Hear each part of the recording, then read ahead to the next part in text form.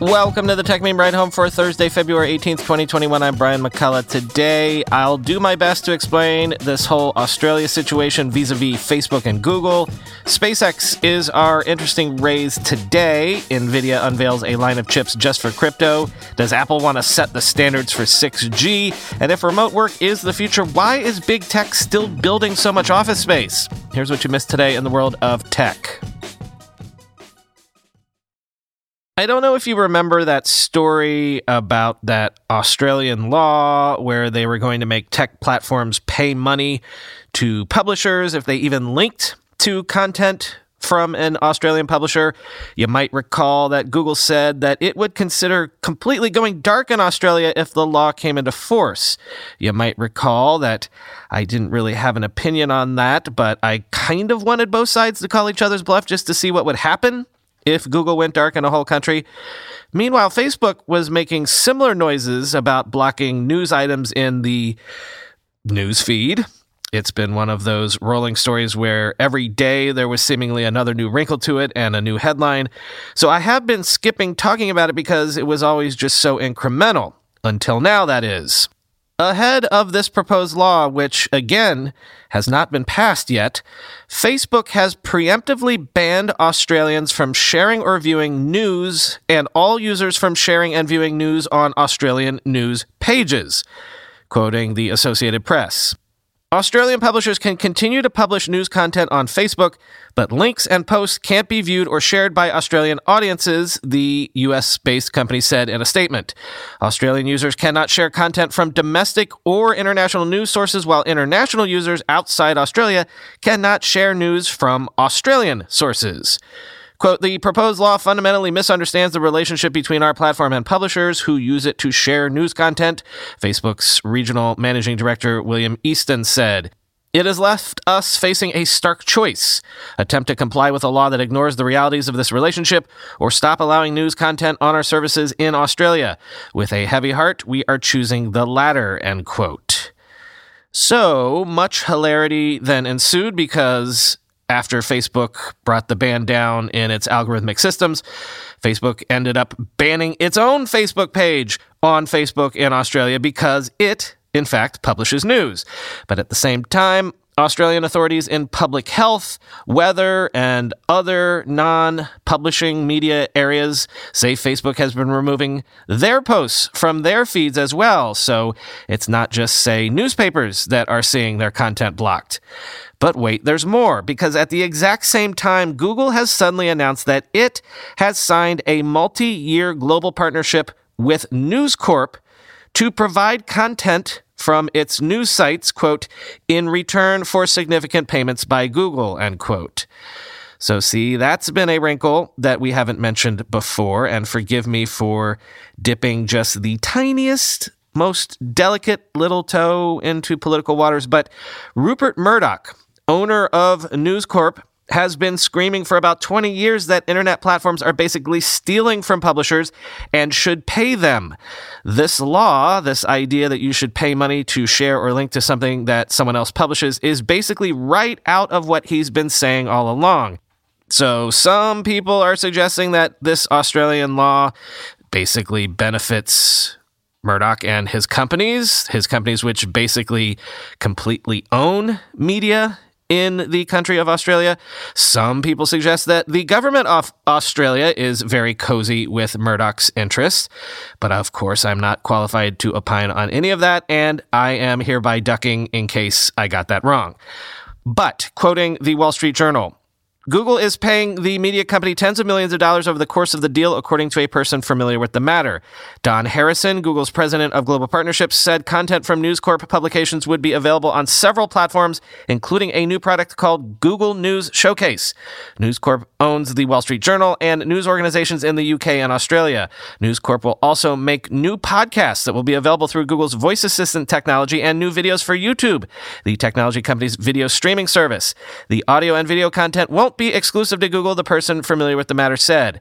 The agreement will have a, quote, positive impact on journalism around the globe, as we have firmly established that there should be a premium for premium journalism, News Corp Chief Executive Officer Robert Thompson said in a statement, end quote.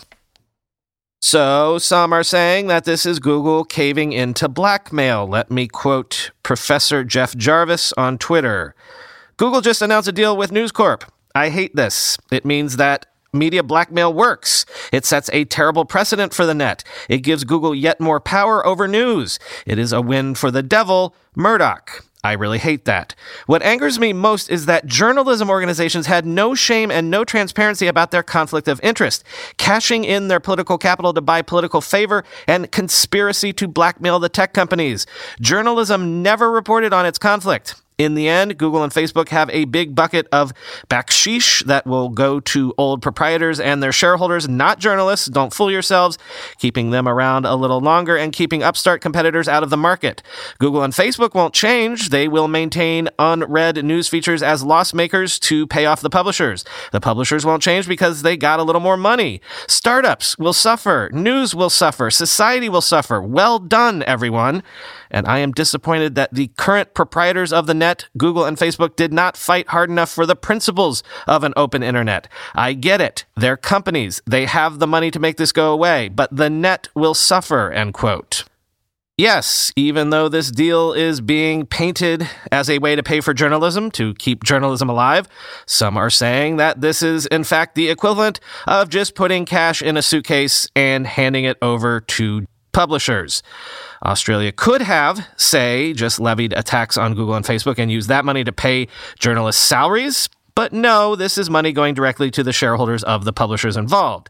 Some of it might trickle down to actual journalists, but like Professor Jarvis, I'd have to say I'm very skeptical of that. Some are also saying that Facebook banning news in the newsfeed is terrible because they're only taking down legitimate publishers, meaning that all of the news, in quotes, that will still continue to be posted on the newsfeed will be the usual garbage and conspiracy theories from non-professional publishers, the sort of stuff that your crazy uncle posts all the time. Although, as Thomas Backdahl points out on Twitter, only around 6% of the items on an average Facebook newsfeed are actually links to news items. The rest of your average newsfeed is very much the memes and pictures of your kids, etc., that you would expect. It's possible that Australians might not even notice that news is gone from their news feeds. If you can feel me furiously dissembling and equivocating on all of this, it's not because I'm afraid to pick a side. It's very much that I don't know what side to take here. There are so many different fractal angles to this story where even if I took a side on one small part of it, some other part of it would be completely in contradiction to whatever position I claimed. For example, as Benedict Evans has tweeted, quote, "It is possible to believe both that Facebook is evil and that telling Facebook to pay a fee every single time anyone posts a link to a news site, but not any other kind of site, is completely insane. And yes, the law is links, not using content or publishing journalism," end quote. I suppose that my larger duty here is to explain what this could mean for the larger internet and the tech industry. And even there, while the repercussions are muddy, I maybe could side with Casey Newton, who has been against this law from the beginning, saying that yes, Google and Facebook should support journalism, but not like this, not in a way that breaks the open web. He also pointed out that the proposed code has an eligibility requirement that would deprive small publishers from getting paid at all. So again, how is that helping journalism? It sounds like it's really just helping big media. And as Casey says in this morning's Platformer newsletter, Google's payoff sets a bad global precedent, quote. Google's capitulation means that Australian crony capitalism is now likely to be exported worldwide. Legacy media outlets will become richer and also more dependent on the tech giants that they excoriate daily for having too much power over them. All the while, the media industry will continue to consolidate and it will be harder to get or keep a job in journalism. A bargaining code that truly sought to level the playing field between the platforms and the public would take these realities into account. There is still time to amend it before Parliament takes a vote, and here's hoping that lawmakers do, both in Australia and beyond it, end quote.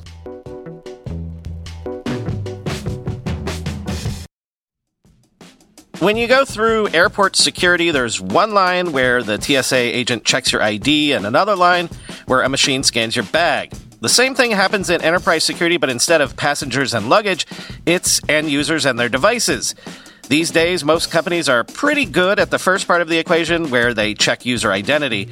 But user devices can roll right through authentication without getting inspected at all. In fact, 47% of companies allow unmanaged, untrusted devices to access their data.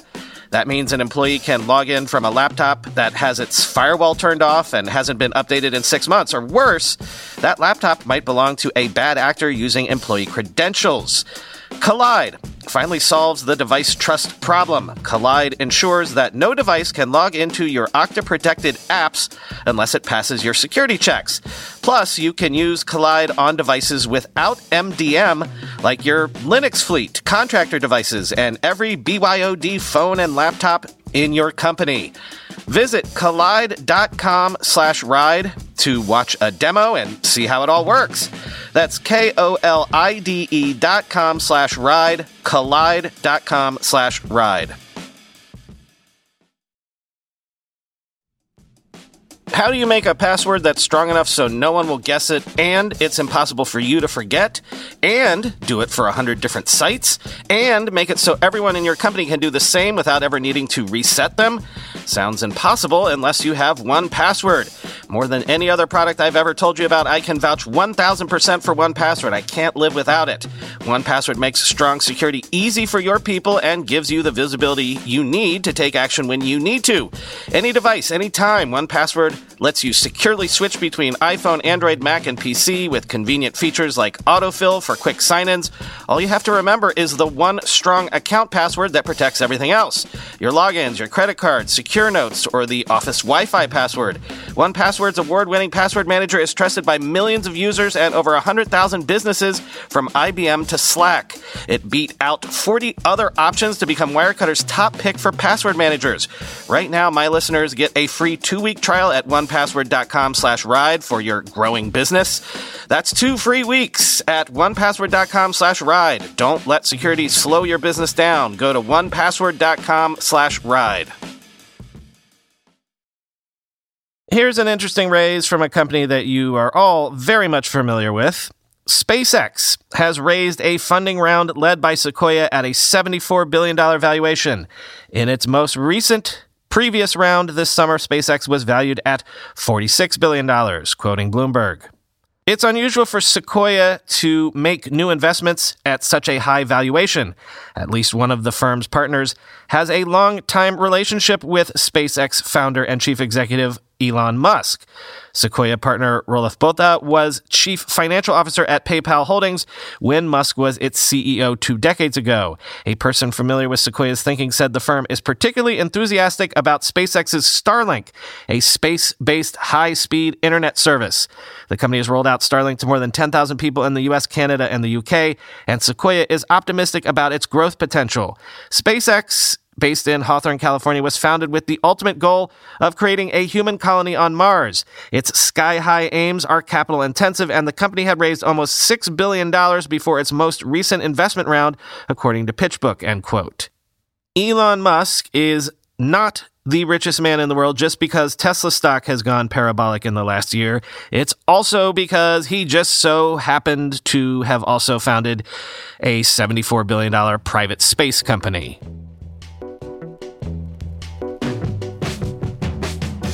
NVIDIA says, why deny reality any longer? They've announced a line of dedicated crypto mining GPUs since everybody was basically using their GPUs to mine crypto, right? Quoting WCCF Tech, NVIDIA has finally conceded to the overwhelming mining demand facing the GPU market right now and launched a lineup of dedicated cryptocurrency mining GPUs. Can we even call them that considering they have no DisplayPort? The lineup is called CPM. This is short for Cryptocurrency Mining Processor. While AIBs have previously rolled out in mining variants of GPUs without DisplayPorts, this is the first time we are seeing an official product launch straight from NVIDIA itself. It is accompanied by an action that will likely be very controversial: software limiting the hash rate of NVIDIA's RTX 3060 GPU, which will be launching on the 25th, to just 50% of its actual rate. Before we go any further, NVIDIA is announcing a total of 4 CPM GPUs, out of which 2, the NVIDIA CPM 30HX and 40HX, will launch in Q1, and CPM 50HX and 90HX will launch in Q2. At this moment, it is unclear which HX correlates to which GeForce GPU, although you can make some decent guesses using the memory size, which correlates to bus width and can give away the rough model number. We can also use the hash rate and TDP to arrive at similar conclusions. With hash rates of up to 86 MHz, and these are likely unoptimized considering NVIDIA always underpromises and overdelivers, it is clear that the company has plans to ensure a full lineup. Here is the thing, though. The RTX 3070, for example, has a hash rate between 50 and 60 MHz. None of the CMPs in the table match this rate. I have a suspicion, or educated speculation, that what we are looking at also contains lower binned dies of the GeForce models with slightly lower core counts. This would allow NVIDIA to retarget some of those wasted dies more efficiently. It is also unclear at this point how their decision to have RTX 3060 mining rate will be received. Some would argue that if you are buying the hardware, you reserve the right to use it to its full potential. Another obvious problem could be the fact that software blocks are usually overcome quite easily when the wider internet puts its mind to it. We have even seen AMD GPUs get BIOS flashed to their high-end siblings, so this would be like child's play for an enthusiastic coder unless NVIDIA took hardware-based steps to mitigate this. Since a full GeForce GPU offers resale value, which is part of the ROI, a multi-million USD mining operation would likely have enough resources to bypass this block. In other words, this restriction would likely only impact the retail miner and disallow actual gamers from recouping some cost by putting their GPU to mine part-time, end quote. Here's an interesting little Mark Gurman Apple rumor. Mark says, job listings reveal that Apple is looking to hire engineers to start work on 6G, indicating that Apple wants to be a leader in that forthcoming technology. Not only that, though, I'd say it indicates that Apple is interested in guiding the next cellular networking standard more explicitly, something it has never done before. Quote, people hired for the positions will, quote, research and design next-generation 6G wireless communication systems for radio access networks and participate in industry/academic forums passionate about 6G technology, end quote. Industry watchers don't expect 6G to roll out until about 2030, but the job listings indicate Apple wants to be involved at the earliest stages in the development of the new technology. A company spokeswoman declined to comment. Late last year, Apple joined an alliance of companies working on standards for 6G and other next-generation cellular technologies. The standards and timing for 6G are still loosely defined, but some analysts say the technology could enable speeds more than 100 times faster than 5G, end quote. Remember, after that purchase of Intel's modem business, Apple is designing its own custom modems now. So connect the dots. Making sure the next-gen standard comports especially well with Apple hardware would be a nice differentiator for Apple. As I said at this point, if Apple were to get into the battery business, the only tech left that it's not doing itself for its iPhone hardware is basically the glass.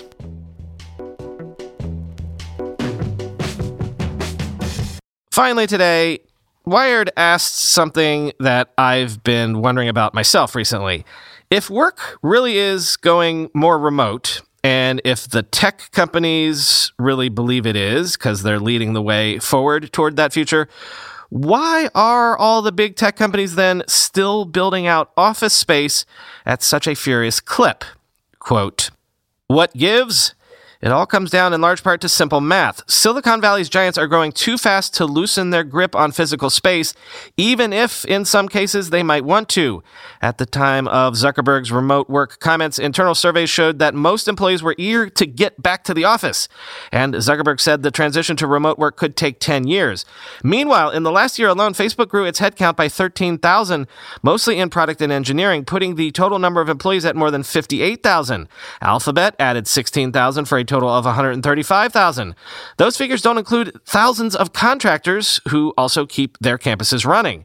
In the depths of the pandemic, quote, it's easy to lose track of the bigger picture, says Mark Murdoch, a senior fellow at the Brookings Institution who studies how cities attract high-tech development. For decades, Murrow has been searching for evidence of decentralization, the spreading out of talent and wealth enabled by the so-called death of distance. The idea was that technology would make it possible for people to work from anywhere, making offices and cities less relevant. What we got was the opposite. Fast-growing tech firms clustered in a few cities, as did what Murrow defines as innovation jobs in science and technology. Other cities grew, and technology companies did expand elsewhere, but tech hubs like San Jose and Seattle simply grew faster. With most people still working remotely, it's hard to draw long-term conclusions, says Robert Sammons, director of Bay Area research for Cushman & Wakefield, a real estate brokerage. One thing that is known, he says, is that markets like San Francisco were overheated before the virus. Costs were little barrier to wealthy tech giants, but smaller companies were being pushed out, and even the largest firms had trouble finding enough space downtown. The tech campuses were changing too. They had become more dispersed, reflecting a desire to be closer to where people actually live. New proposals have included more housing and less office space, often in response to pressure from communities facing spiraling housing costs, but also reflecting the changing needs for the companies themselves. Google's San Jose project is typical of that model, closer to where many of its workers live, and not every inch of space needs to hold a desk.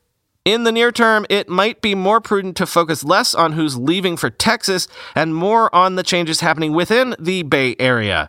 Workers given remote options may take them, but it's hard to uproot yourself from your home, your work life, without a real tug to someplace else.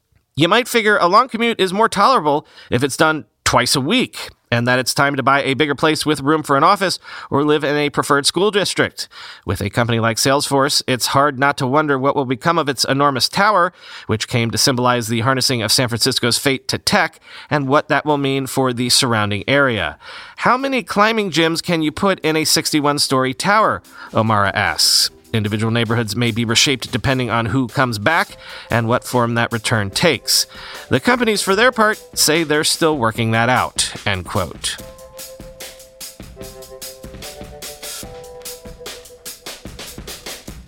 I'd like to real quick today shout out Ashwin from Clubhouse. He did me a solid this morning testing out some audio-related stuff, and all he asked in return was a shout-out since he's a longtime listener to this show. So, like a Lannister, I try to always pay my debts. Thank you, Ashwin. Also, I wanted to shout out all of you in Texas. Hope you're warm and well. Be safe. This is completely unrelated, and I hope you won't think I'm making light of something pretty scary, but I've actually shared this on Twitter a couple times recently. I've gone down this weird rabbit hole of emergency prep buying in recent months. I have a whole closet upstairs now filled with emergency med kits, emergency lights, lanterns, blankets, emergency water containers, even battery bricks that I can pre-charge in preparation for the power going out. I've been on this binge probably because of the pandemic, of course, right? This past weekend marks the 1-year anniversary of when I bought $300 worth of emergency food that still sits in the closet. It was Valentine's weekend last year when news of the virus in Wuhan made me buy masks and canned goods for the first time. I've gone so far down the rabbit hole now that I've actually been sort of lust browsing those $20,000 setups where you can trick out your roof or your backyard with solar panels that you can hook into big backyard emergency battery rigs. Like, is there such a thing as nerding out over prepper tech? I'm sure there is, and I'm there. Funny thing is, it's made me have a sense memory of growing up in Florida. Every time a hurricane threatened, my dad would always kick into this weird action mode where he'd be like, okay, boys, time to break out the window paneling, time to clear the yard, fill the bathtub with water, time to clear out the crawl space in case we have to shelter in there. I'm not saying he was ever actually looking forward to a disaster coming our way. Exactly. It was more, well, I guess I can relate to it now. It's a dad thing. Feeling like you've got your family prepared makes your dad heart sort of feel good. It's a dad thing, and if you live long enough, I guess you grow to understand it. Talk to you tomorrow.